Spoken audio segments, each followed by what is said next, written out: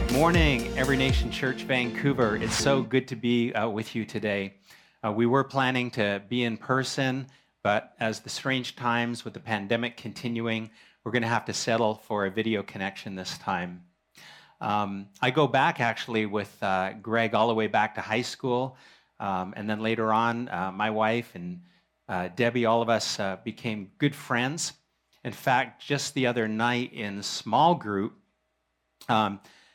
one of our members who's participating in the L215 course with Tara mentioned, like, how did you know her? And I said, well, we knew Greg and his brother Jory. And then she goes, oh, yeah, you guys all came from the same village. And I'm thinking, yeah, so we all hail from the great village of Port Alberni. I met Greg actually in high school, only one high school in town. He was in grade 12 drafting, and I was bumped up from grade 11 drafting to 12 drafting. So even though that we were in different years, we were in that same class, and that's how we met. Some of you heard the story of us doing crazy things like fixing up cars and things in our late teens and early 20s. And I was had some spare time on my hands. I was fishing through old photos. So just to sort of bring some more insight into what we were like back then. Here's a picture of myself. I think that was grade 11 or 12, something right around when we met. So just a regular dude from Vancouver Island. And then I wasn't able to find one right from this year, but I did find one a couple years later. There's Greg at our residence in Vancouver. We both stayed in the same dorm, and there's Greg with his Dodge Arrow and cleaning it all up. So, and then I got one more slide of my car. That was the muscle car that I fixed up, bought when I was 16 and had it for many years. So that's just a little bit of our background and story. And it's so good that not only have we been able to be friends all these years, but now pastors together in Canada in the Every Nation movement and working together to see great things happen all these years. Well, I'm privileged to be able to continue your series talking about the Established series based on the Bible app for new believers that your church has launched. And so we're on the week with the topic of the church's mission. The church's mission. I spent some time in our Every Nation office in Nashville, several years actually, and then in 2012 moved back to Canada, to Toronto. And at that point, I became a Raptors fan. I just loved watching basketball. I really wasn't into basketball all that much. And then, of course, there was a build-up until their championship. Got a picture of this. This is their championship in 2019. And I got thinking about, what does a championship have to do with the church's mission? Well, one of the things is there has to be focus. You know, if someone came onto the Raptors team and they said, and someone asked them, why are you here? And the response was, well, the free Gatorade, of course. Or maybe it was, I just really like the Raptors shirt. I just love to wear one. Or maybe a deeper reason, you maybe see Kyle Lowry, the star point guard, with his kids out on the court, and he goes, well, I thought if I would hang around Kyle, I'd be a better father. Or maybe, you think, well, I just want to get in shape, so I decided to join. There's all these kind of reasons that a person might give, but when I share these reasons, even though that they might be some validity to the reason, there's something in us that says, that's crazy. That may be true, but that's not the reason. If you ask an NBA player or any pro sports player, and you ask them, there's only really one answer. Why are you here? And it's this: to win a championship. To win. And just the other day, I was watching the pre-show of a Toronto Blue Jays game, and one of the new players they were interviewing. And interesting, once again, this topic came up, and the interviewer said, what would you call a successful 2021 season? What would that look like for you? And this new player who's just starting out on the Raptors, Marcus Seaman, this is what he said: the first thing I think of is to win a World Series. That's not an individual goal.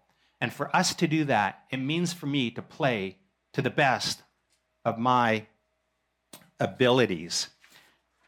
Well, To win a championship, you really do have to be a part of a team, and you have to bring your A game. All winning teams have this mindset, in fact. But how do we think about the church? When we think about the church, do we think that we always have this kind of mindset or not? Sometimes we hear things like, why are you at this church? Well, because they have a great kids program. Or, I just love being a part of a spiritual family. Or, I've always wanted to be discipled and mentored. Or, I just love Pastor Greg from the village of Port Alberni. All of these are great reasons, but they're not the best reason. We're going to look today at the best reason of why we really actually are a part of a local church, understanding the church's mission. We love being a part, we love the relationships, but there's something that we're called to do. And the only way that we can discover the church's mission is if we start by asking the question in the first place, why did Jesus come? We just celebrated Easter, where we celebrate the death, burial, and triumphal resurrection of our Lord Jesus Christ. But we really have to hold on to the reason why he came. And in Luke 19, verse 10, it simply says, the Son of Man has come to seek and to save the lost. Jesus finished his work on earth, but it doesn't mean that the work is done. He's now past that mission and the purpose to his church. Look at this scripture in 2 Corinthians 5. A lot of people love verse 17, which I do too, but there's more to it. Therefore, if anyone is in Christ, he is a new creation. The old has passed away. Behold, the new has come. All this is from God, who through Christ reconciled himself and gave us the ministry of reconciliation. That is,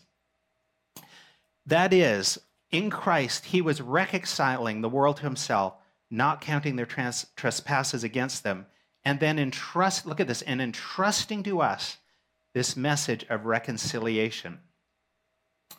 But even understanding that Christ came to seek and to save the lost, and he's passed this ministry of reconciliation to us, as I've reflected on what would it take for us to have a greater sense of impact in fulfilling this mission, I don't think it's necessarily clarity that's the main issue, but confidence.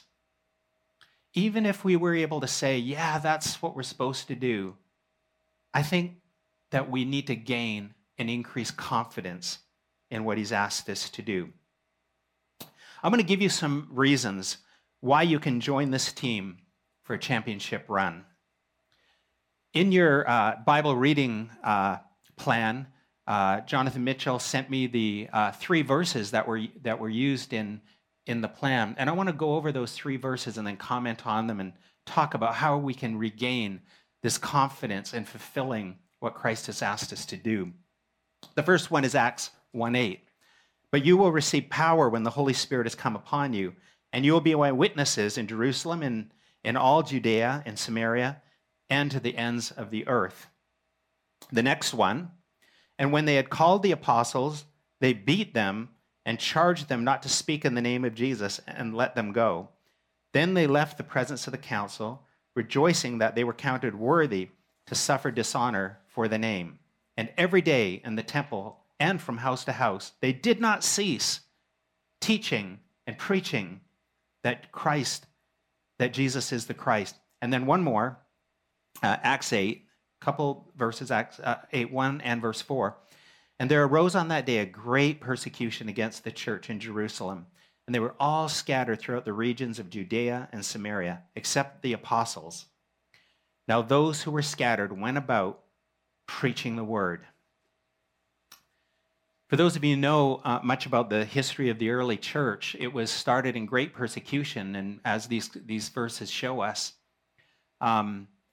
Christians were thrown to the lions, burned at the stake, all kinds of things, threatening. But for some reason, even under those circumstances, it was like nothing could stop them. And when I reflect, one of my deep desires is that we can get beyond, because I think, at least in my life, it seems like anything will stop me. And how do we get from this place of seeming like it's difficult to actually do this preaching, this advancement, this sharing of who Jesus was and what he can do in people's lives, to this place again where the early church said that no matter what was coming against them, they just kept moving forward. And it's intriguing me.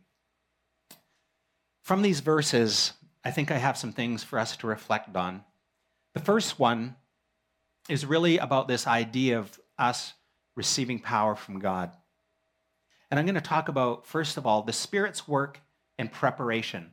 I think we miss something when we think about the task and the mission that Christ calls us to. I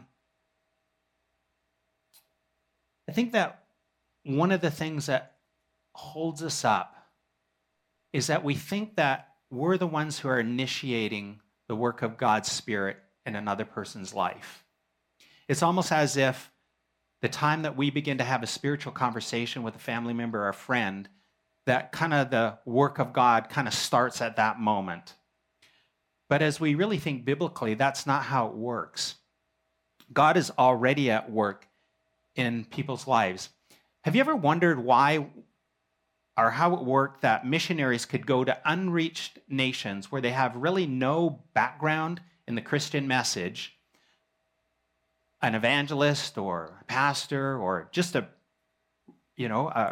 regular church member can begin to speak about Jesus and what he's done, and people immediately respond and say, that's what I want, Jesus, come into my life.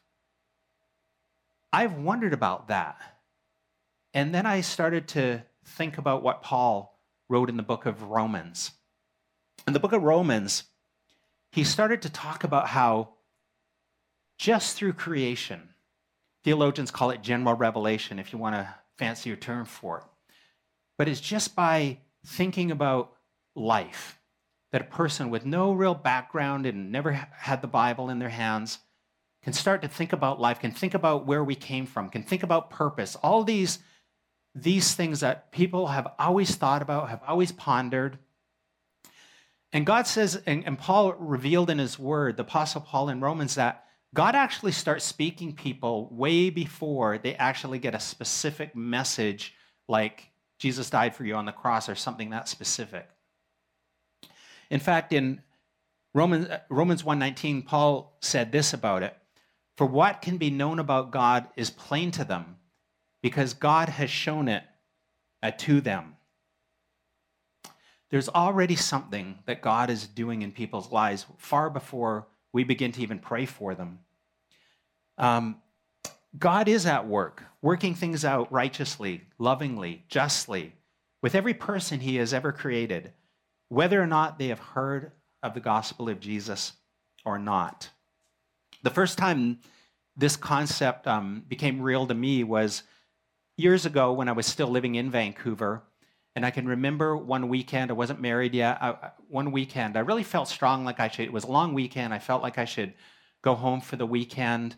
In those days, I was actually leading worship in this little campus church, so even though that I had Monday off, we didn't have anyone else to lead worship, so I had to wait till Sunday afternoon, and then someone zipped me out to Horseshoe Bay. I jumped on the ferry, and I was tired and had a nap, and then I woke up, and I thought, man, I hadn't really done much Bible reading today, so I opened up my Bible. This is just towards the end of the ferry trip.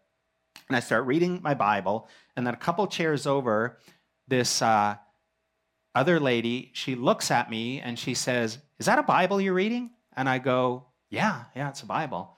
And her next question was, "How has it changed you?" And I said, I was still like waking up a little bit. I said, well, it's not just reading the Bible that changes you, but it's actually receiving the message of the Bible, which really is that we've been separated from God and distanced from God, and that through Jesus, a payment was made so that we can actually have a new life through Jesus. She looked at me dead in the eyes and said, "That's the kind of change I've been waiting for." And I'm like, well, you can have it. And then right at that moment, ladies and gentlemen, we are now approaching Departure Bay. Will everybody please prepare for your departure? And I realized that, wow, I've only got a few seconds here. And so we're walking off the fairway, the fairway, yeah, we're golfing. Walking off the ferry, and I just said, well, where do you live? And she said, well, I live in Vancouver. I said, me too. What part of Vancouver? She said, Point Grey. I said, me too. What part of Point Grey? I said, well, I live on West 14th. She said, I live on West 16th. And she said, here, take my number and call me. I want to know more about this. So after the weekend, her name is Hope, and I called her up and said, hey, I'd love to invite you to church. She said, I'd love to come. She came that Sunday and gave her heart fully to the Lord.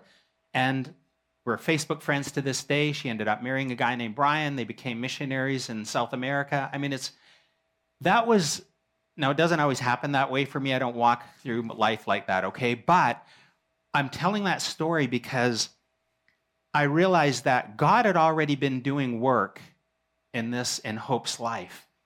And I was just kind of at the right place at the right time, or maybe you can say that God ordained this moment.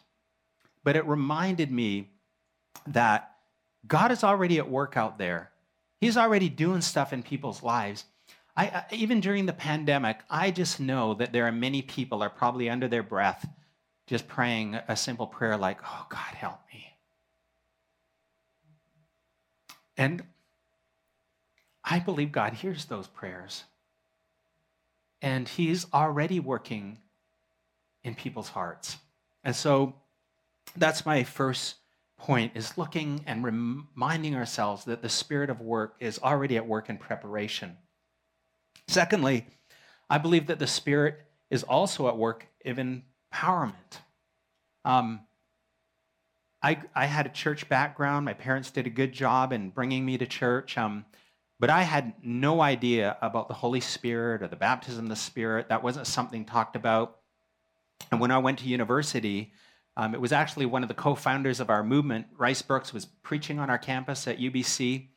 And I went out to a couple of the meetings, and then I asked him some questions, and he said, hey, I'd like to come to your dorm room and just talk to you about some of this stuff. And I said, yeah, sure. And so we did, and he talked to me and told me about, what it really means to fully follow Jesus with all of your heart, how the next step after that is to be baptized, and the next step after that is to be baptized with the Holy Spirit and speak in tongues.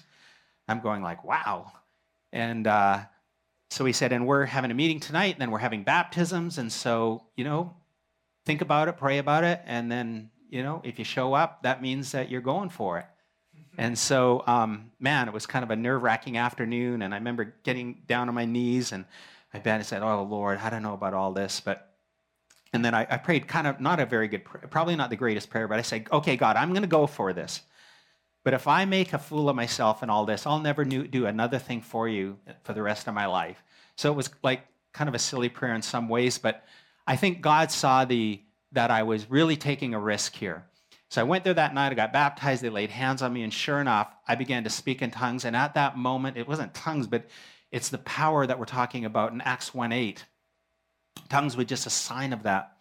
And I can remember after that, from being that super shy Métis boy from Vancouver Island to all of a sudden, I just wanted to tell people about Jesus. And I can remember setting up appointments, all over my dorm in different places, my resident, and I would invite the pastor of the church that we were affiliated with there, and I would just set up appointments, and something changed.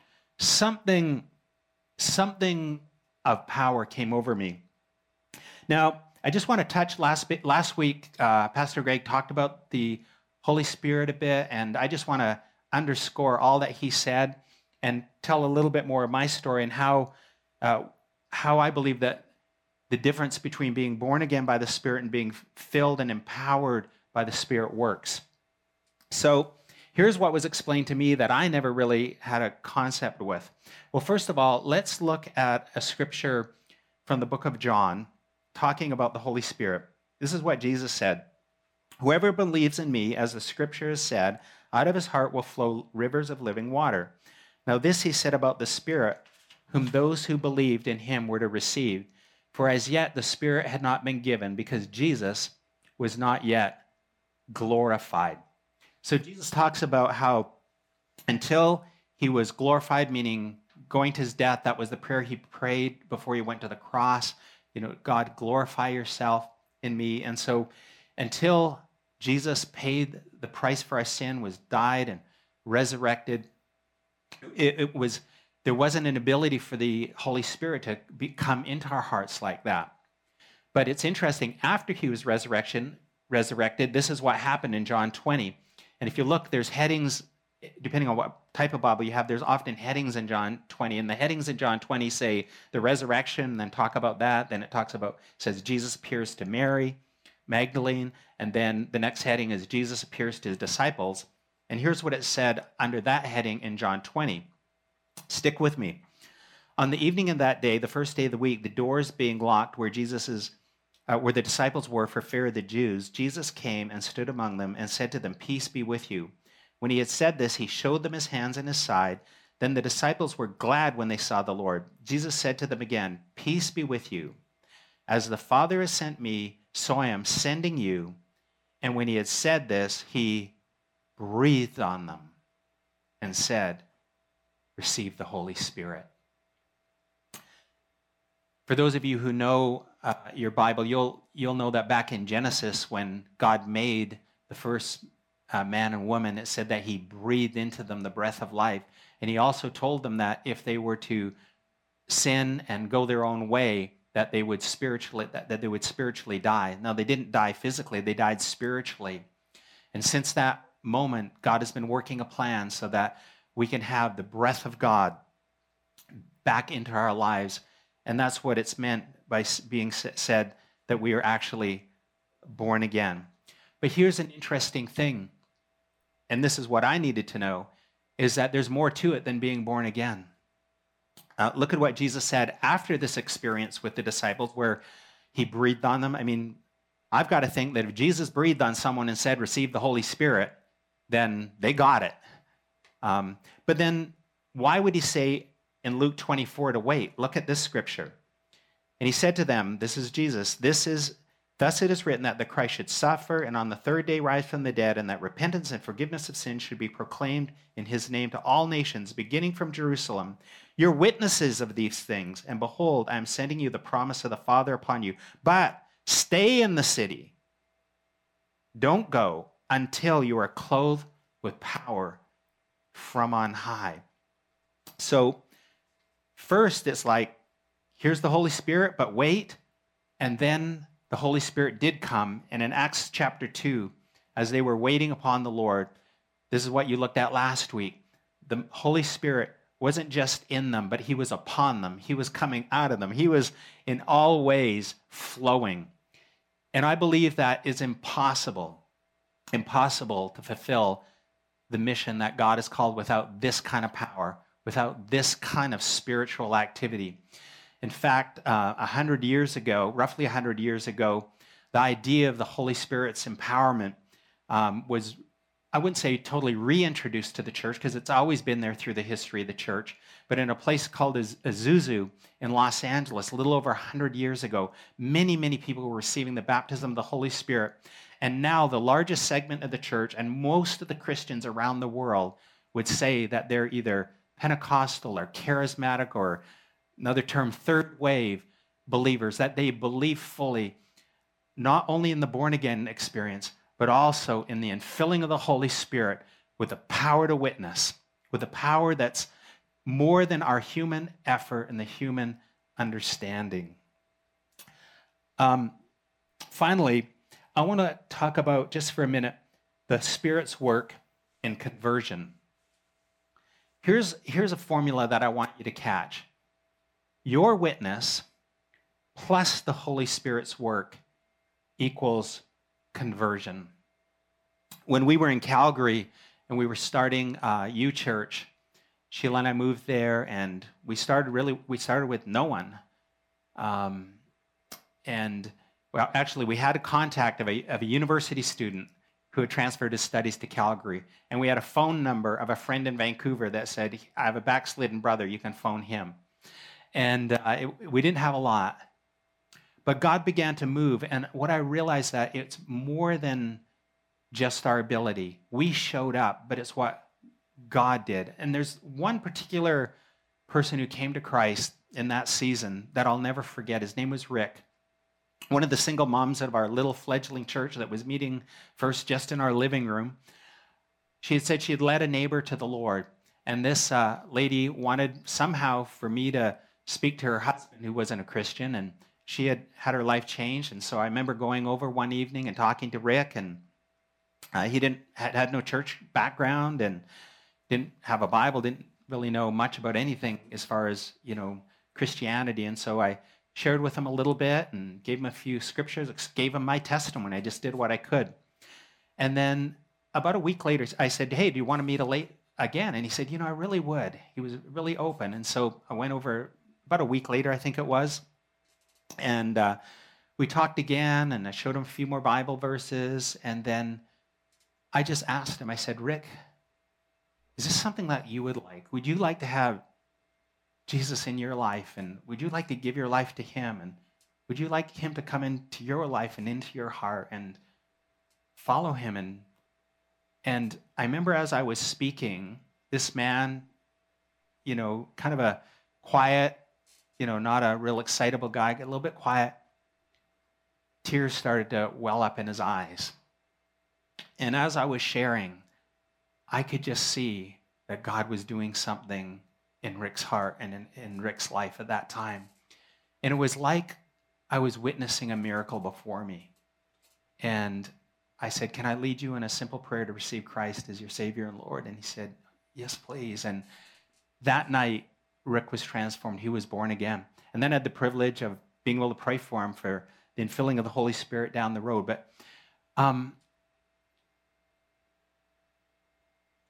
what I took away from that experience, even as I recall it, was certainly it was one of the happiest days in Rick's life, probably the most joyous day of his life. But it was also one of the most joyous days of my life, knowing that I had a little part to play.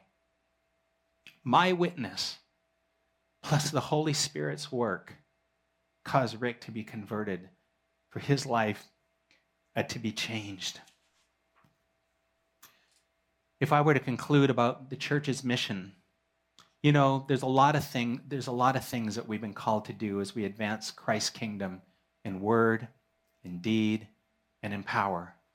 But nothing more important than the life of Christ going from one heart into another, into another, into another, into another.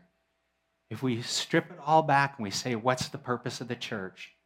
It's that. It's seeing Christ invade people's lives, reconciling people back to God. And we do this through our word. We do it through our deed, through our love, our acts of service. We also do it by the power of the Holy Spirit. God wants to use you.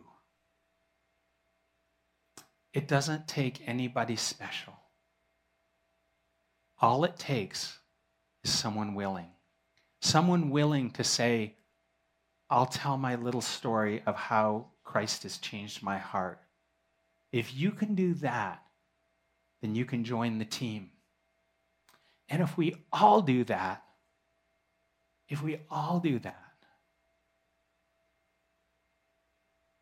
we will win a championship. We will see our families, our friends, our cities, our nation, and our world transformed by the gospel. Let's pray. Father, we thank you for this simple gospel. And we thank you, God, that you call us into your mission. It's too good to be true. Yet you do. And I pray, God, that we would be reminded today that you're already doing this. That we would be reminded today that you've already empowered us. And that you would remind us today that you do the big part. All we do is present our story and this simple, simple message. Amen. There's one last thing I want to leave you with. It's this. The reason why it's important for you to understand this is each and every person has a different relational sphere. Every single person has a different network of family and friends. So I believe that you have been placed strategically by God. No one else has that place. No one else has that exact combination of people. It's important to understand that how you were situated right now is important to God and important to the mission. God bless you.